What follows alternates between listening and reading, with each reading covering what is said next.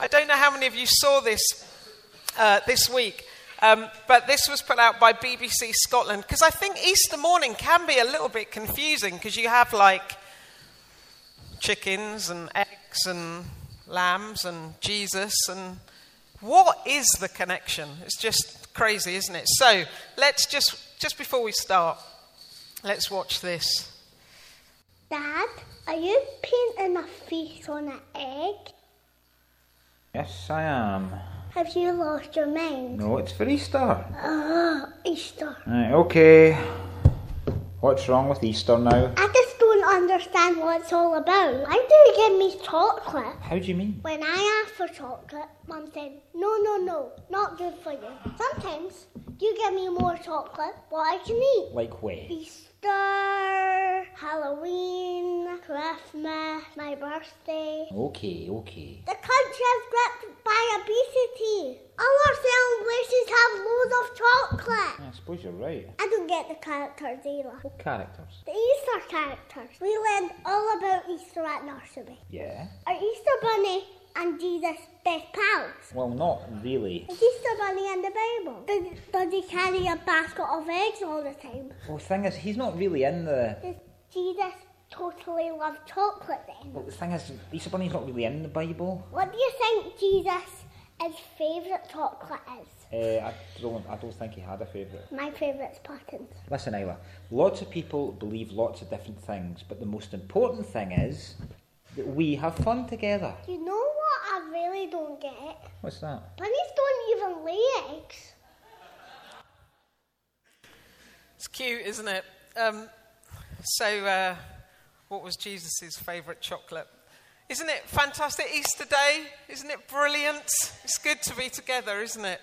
I don't know about you, but when I read the story, this is the morning, 3 days later, they're like, the disciples, they're wrecked. I'm aware that sometimes we can get into conversations, can't we? I don't know if you have. There's some people you talk with, and when you're talking with them, you feel like the conversation is full of life and full of possibility. You feel like, oh, this is a really great conversation. You're excited about the new. You might have one of those conversations with people where you really remember all the things that have been really positively. And then there are those conversations you have where you feel more like this, where actually they're conversations that feel full of hopelessness and full of disappointment.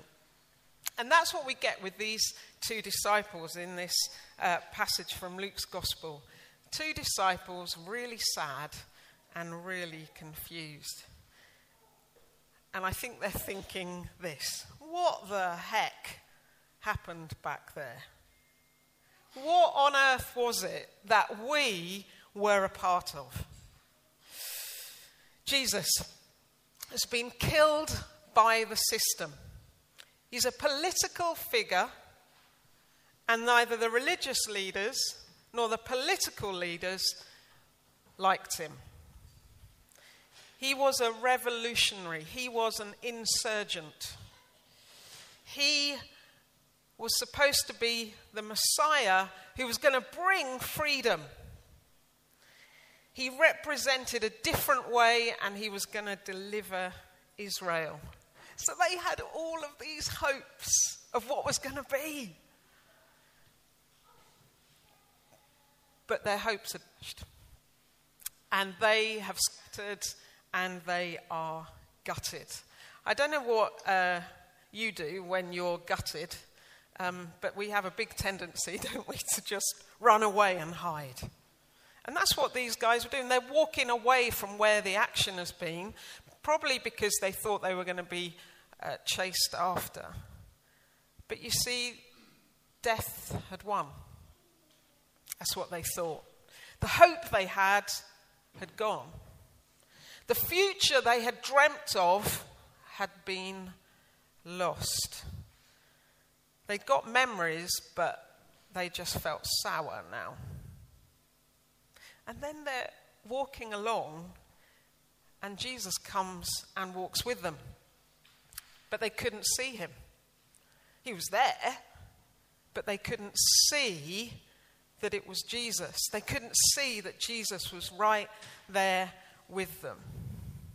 It's kind of weird, isn't it? Because you almost realize that they couldn't see him in life as well as in his resurrection. And Jesus asks them all sorts of questions about their experiences. And he explains some stuff to them. And then he says what I think is just the coolest thing. You are so thick-headed. So pleasant, Jesus, isn't he? He's like, guys, honestly, what is wrong with you? You are super slow. Do you not get it? Jesus is telling them to see differently. And it's only when they invite him to stick around for some food, and they still haven't recognized him, it's only when he comes to have some food with them, and he does that, that they suddenly see in the bread. They suddenly see when he does the most ordinary thing.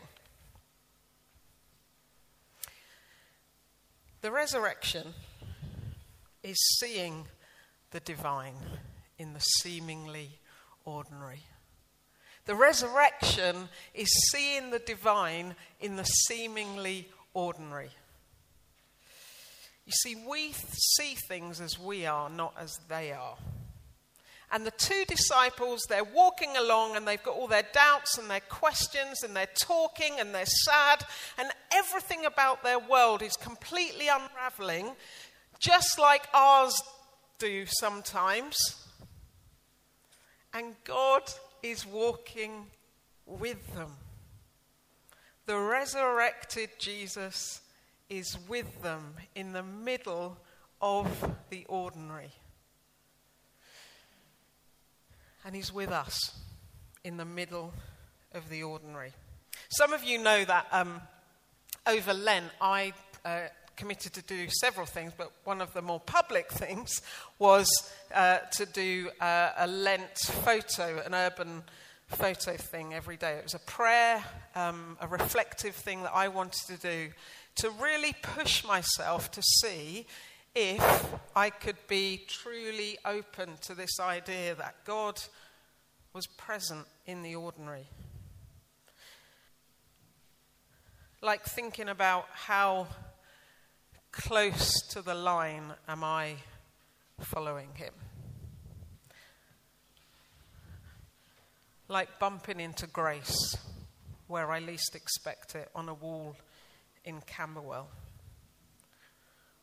Or seeing pavement art by the bus stop by Burgess Park on the way home.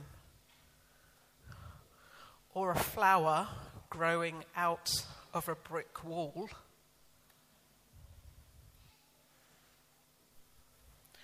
Or a beautiful heart painted on a wall in Soho. Or a heartbeat just down by the Chinese restaurant down near Jubilee Park.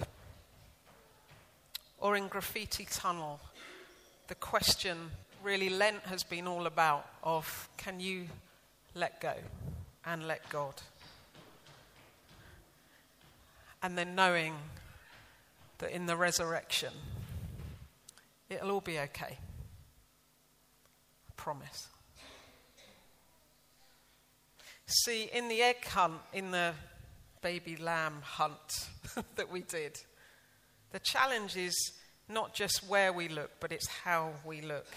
And for us, the resurrection is learning to see differently and see God. I am with you always.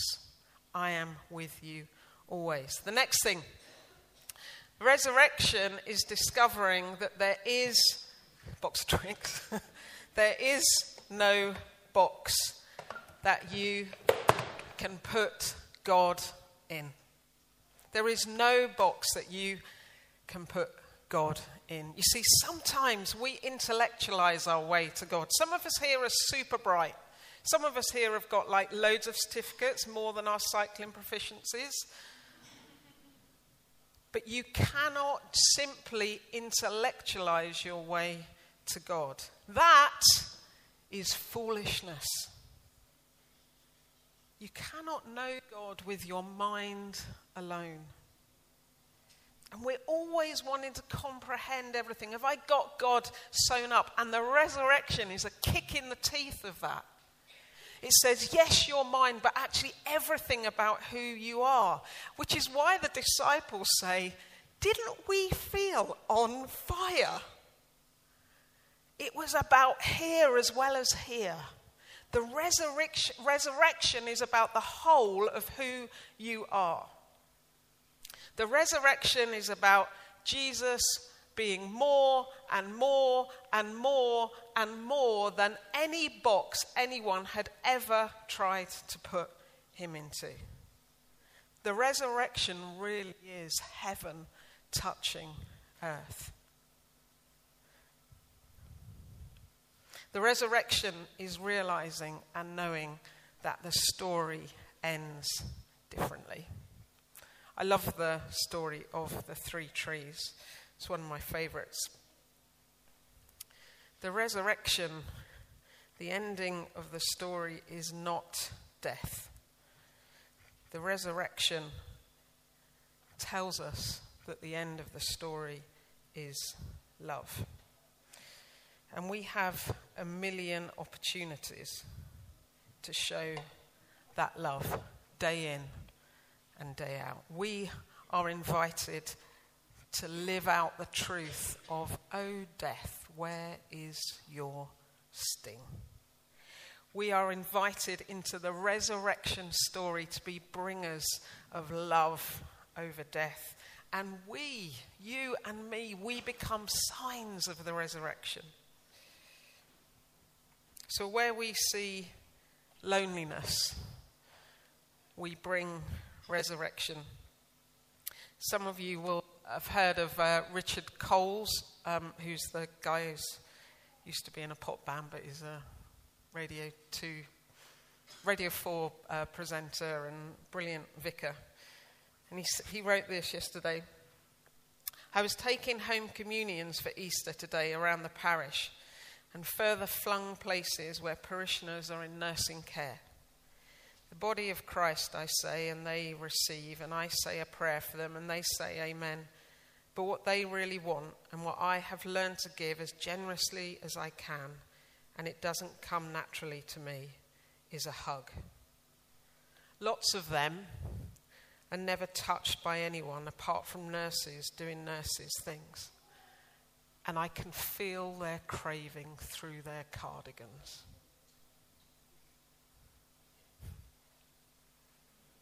The resurrection. The resurrection brings life over death. Where we see violence, we bring peace. Where we see hatred, we bring love. Where we see suicide, we bring all the hope that we can. Where we see human trafficking, we bring the resurrection and say no. Where we see exclusion on whatever grounds, we bring inclusion. Where we see grief, we sit with people. Where we see sadness, and we bring joy. To all these. Racism, sexism, any kind of evil and hurt, we bring resurrection. Resurrection is all things being made new. Resurrection is all things being made new. I want to introduce you to someone. This is Felix. Felix was born this time last week, and I see him when he was just a few hours old. I was invited to be part of the family. And I saw him and I cried when I walked in.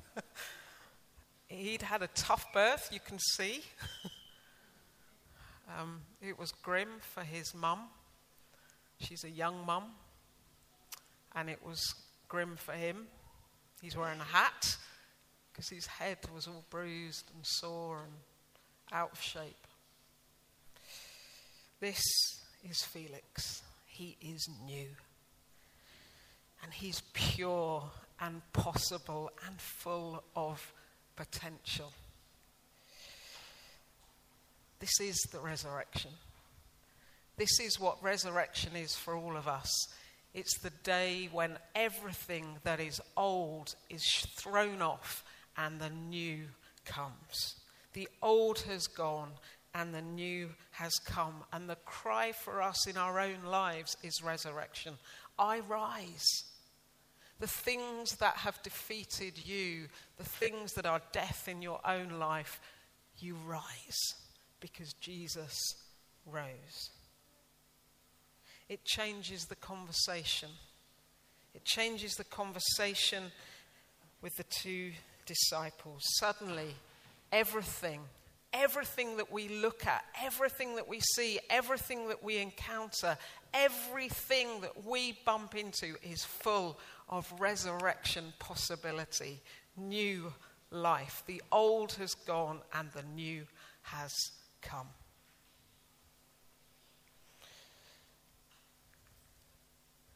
And the resurrection is a memorial to resistance and the sign that love will always, always win. I don't know how many of you are familiar with some of these images, and I'll finish on this little story. This is a place called Šiauliai in Lithuania. It's incredible.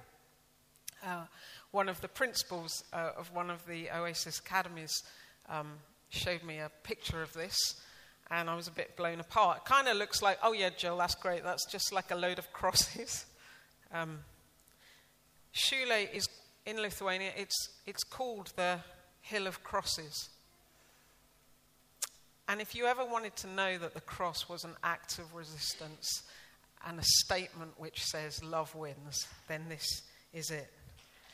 Today, they reckon that on this, what is just simply a mound, flat fields, and then there's a small mound, they reckon that today there is somewhere between 200,000 and 500,000 crosses. And the history, that's it, the history of the place is one of defiance. The first cross was put there in 1831 when the people rose up against the oppressive Russian rule. In 1863, there was another uprising and more crosses were placed there. By 1914, there were 200 crosses. By 1940, there were 400 crosses. The hill, the mound, endured Nazi occupation. And still more crosses were put by the followers of Jesus saying, there is a different way. And under Soviet rule, more crosses were put there as a statement of defiance, as a statement of saying that love wins, of a statement of saying there is a different way. And they bulldozed it again and again. The Soviet authorities tried to bulldoze it, and it was taken down and more crosses appeared. And at night, the KGB used to post their agents around the mound to stop people placing crosses, and still people placed the crosses. And today, 500,000 crosses, and parents encourage their children to go and read the story. The story which says love wins. The story that says there's always a different way. the way that says we bring life over death. This Easter is Freedom Day. This was never about religion. This was always about love. This is the resurrection.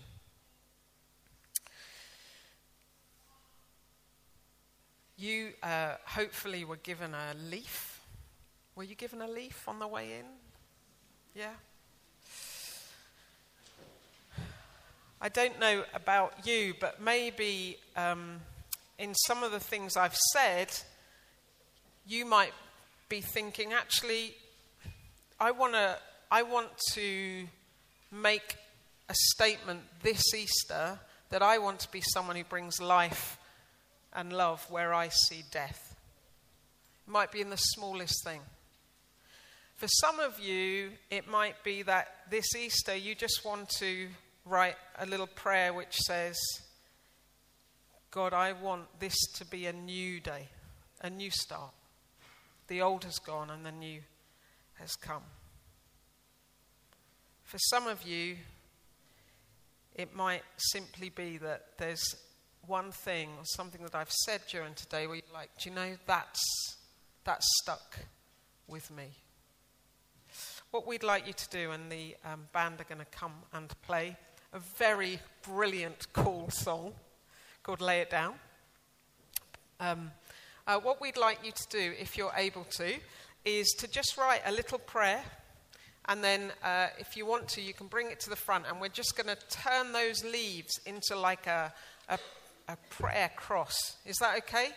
So it's a way of marking, yes, this is Resurrection Day, the day that love wins and freedom comes for all of us. And the band are going to play. I think the words may appear, or they may not. Feel free to join in as well. It's a very cool song. So, thank you.